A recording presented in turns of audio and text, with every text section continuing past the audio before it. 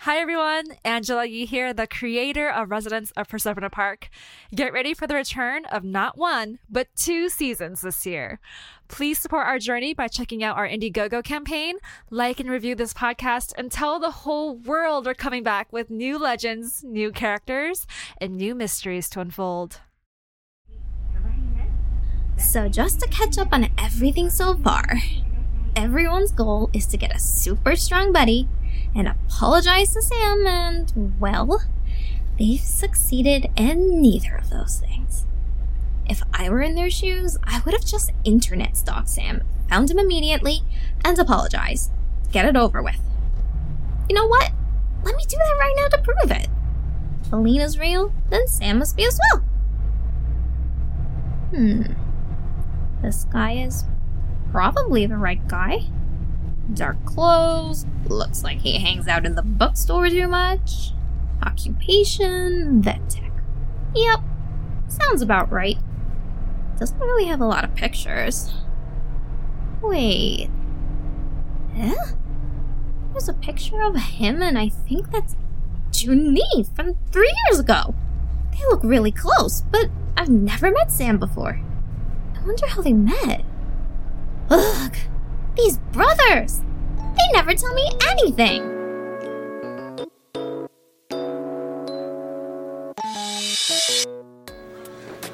June, are you sure you should be out and about right now? Yeah, at this point my wound looks like a really bad spider bite. People don't really ask questions after I tell them that. Okay, well, we didn't make much progress in finding Lamasu last time. Yeah, well, seeing as how we're all still pretty wary, I think it's best to stay by the entrance again anyways. Okay. Oh, we should also check and see if Sam's maybe by his bench today. It would save us a lot of trouble if he's there. Oh, that's true. We wouldn't need our own creature if Sam comes back. Then it's decided. We'll take a quick peek and see if Sam is there, and if not, we'll swing back to the front.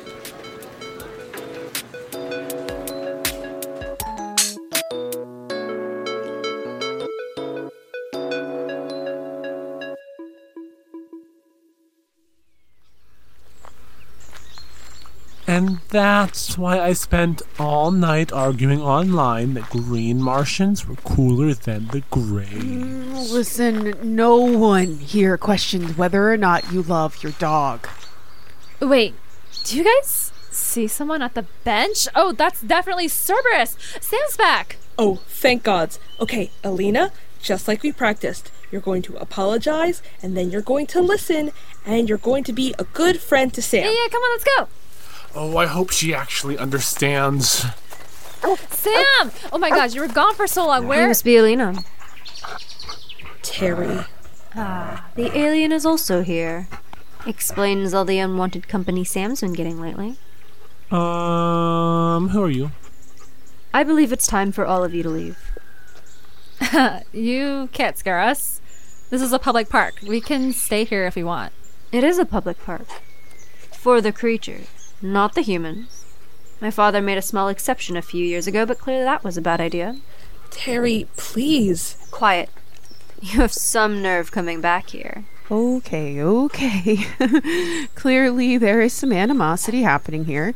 How about being civil and filling in the rest of us, and then we'll decide if we should leave or not. It's not exactly like you can just kick us out, regardless of who your father is. Drew? This is Terry. Sam's cousin?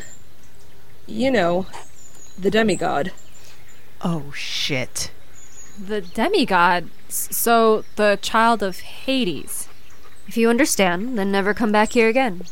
I'm surprised JD hasn't found your corpses yet. Although you over there definitely seem to have had a scare. What? I mean, no, this is totally just a spider bite. Terry, listen, we just want to apologize to Sam.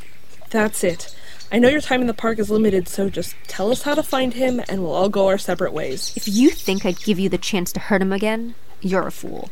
Only Alina has to meet him. He won't have to see anyone else. The answer is no. How about a challenge? What?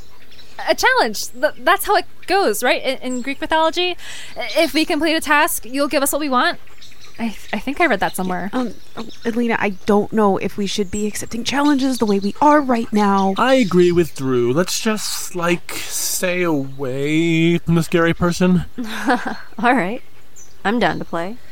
Alina, think about this really carefully. What's your challenge? Stay here the entire night.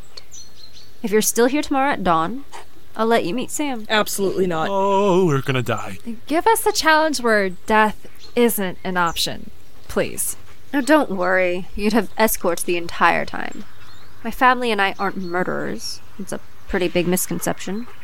Why can't you and Cerberus stay with us instead, then? Unfortunately, Cerberus and I have a curfew. He is, after all, a full-time working dog. So, who would you leave us with, then? I have some friends I could call upon. What is your answer? Alina, I really don't think we should do this. The incident last time was more than enough for me.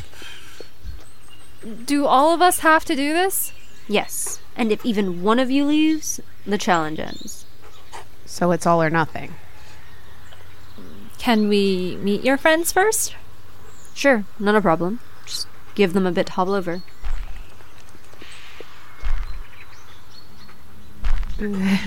This sounds terrifying. Are they hopping? Terry, you can't be serious. You should know who my friend groups are by now. What are they? Meet the Jiangshi.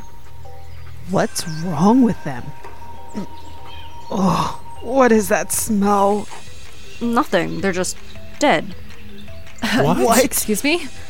Their name kind of translates to hopping zombies, which is basically what they are. And why do they hop? Because they're dead. Rigor mortis, you know? They can't bend their limbs, otherwise they'd snap. So how would they keep us safe? Well, they are pretty influential. A long time ago, the Taoist priests created spells that gave the dead the ability to go home. They were pretty harmless, just hopping zombies, no big deal. Families in China would ask them to be sent home this way instead of paying for the usual way of travel.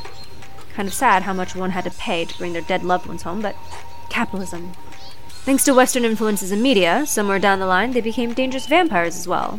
They kill people by absorbing their life force and or drinking their blood. You know, usual night creature fun. Okay. No, we're going home. I've already had someone drink my blood. Check that off the bucket list. I need to live on Mars. That is my one goal in life. Please, don't take that away from me.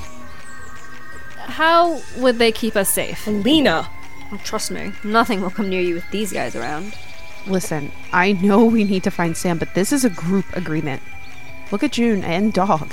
They're not comfortable. And I don't blame them. Look at the creatures. Oh, their skin is practically green from all the fungus growing on them. Thank God there's something covering their faces. Otherwise, I think I would have vomited by now. Those are actually talismans. They're used to control the Jiangshi. Dog, what's the most dangerous creature you think we could run into if we stay here tonight? Alina! I just want to cover all my bases. It's hard to say. Terry? Don't look at me. I only know about the dead, and they're the least of your worries. Oh, the Wendigo. Well, that doesn't sound too scary. Oh, shit, you're right. I can call up more friends. Maybe let's, pause on that for now. The Wendigo is a true monster. They were either originally human or have always been an evil creature who hungers for flesh. So, another creature that could eat us. But there's more than that. The Wendigo is also said to be a huge creature, constantly growing and thus constantly hungry. Their eyes are sunken in with madness, skin gray and decaying, and their lips chewed off and red from looking for their next meal. Depending on the tribe, it could look more like a beast with antlers than a human. And the only way to kill them is to melt their frozen heart. Like, theoretically or literally? Literally, you actually have to kill them with fire. Yeah, something tells me none of us were Boy Scouts. Realistically, though, there's not a big chance you'd meet one tonight. They're creatures born from the harsh winters of Canada. Starvation, freezing long nights that led to desperate and horrible outcomes. The First Nation tribes told the story to fight against cannibalism. We can't trust that information alone. The Wendigo is still influential, even now. People share its story across the northern areas of the United States. Its reach is just too big to ignore. We'll decide. Is it worth the risk to meet one tonight or not? No. No, we won't stay tonight. Oh, thank God. You looked spooked when Dog brought up the Wendigo, Terry. If that's the case for a demigod, then what could the four of us do? Humans always think they're so innocent, when they're the things to be most scared of. What's that supposed to mean? Did you forget who created all this to begin with? These stories, these monsters? The Wendigo wasn't created to eat people. They were created because people eat people. People also created good creatures, Terry. Believe what you will. It's getting late now. I need to return all of my friends. Goodbye, Alina. I hope I never see you again.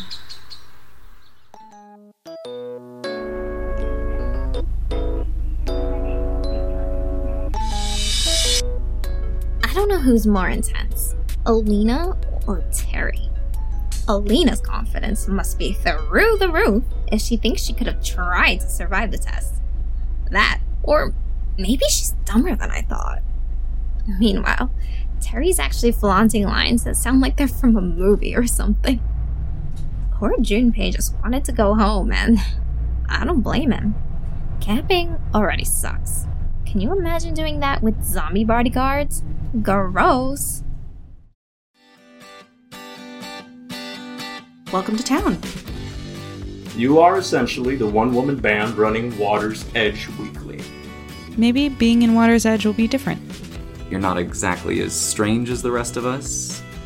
You're not a cryptid, are you? Excuse me?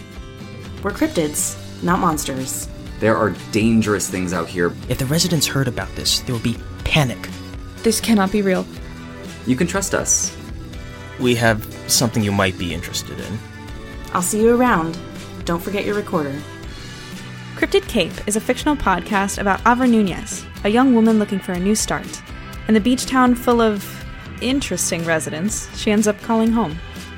There are 3 seasons out now and more in the works that you can find wherever you get your podcasts.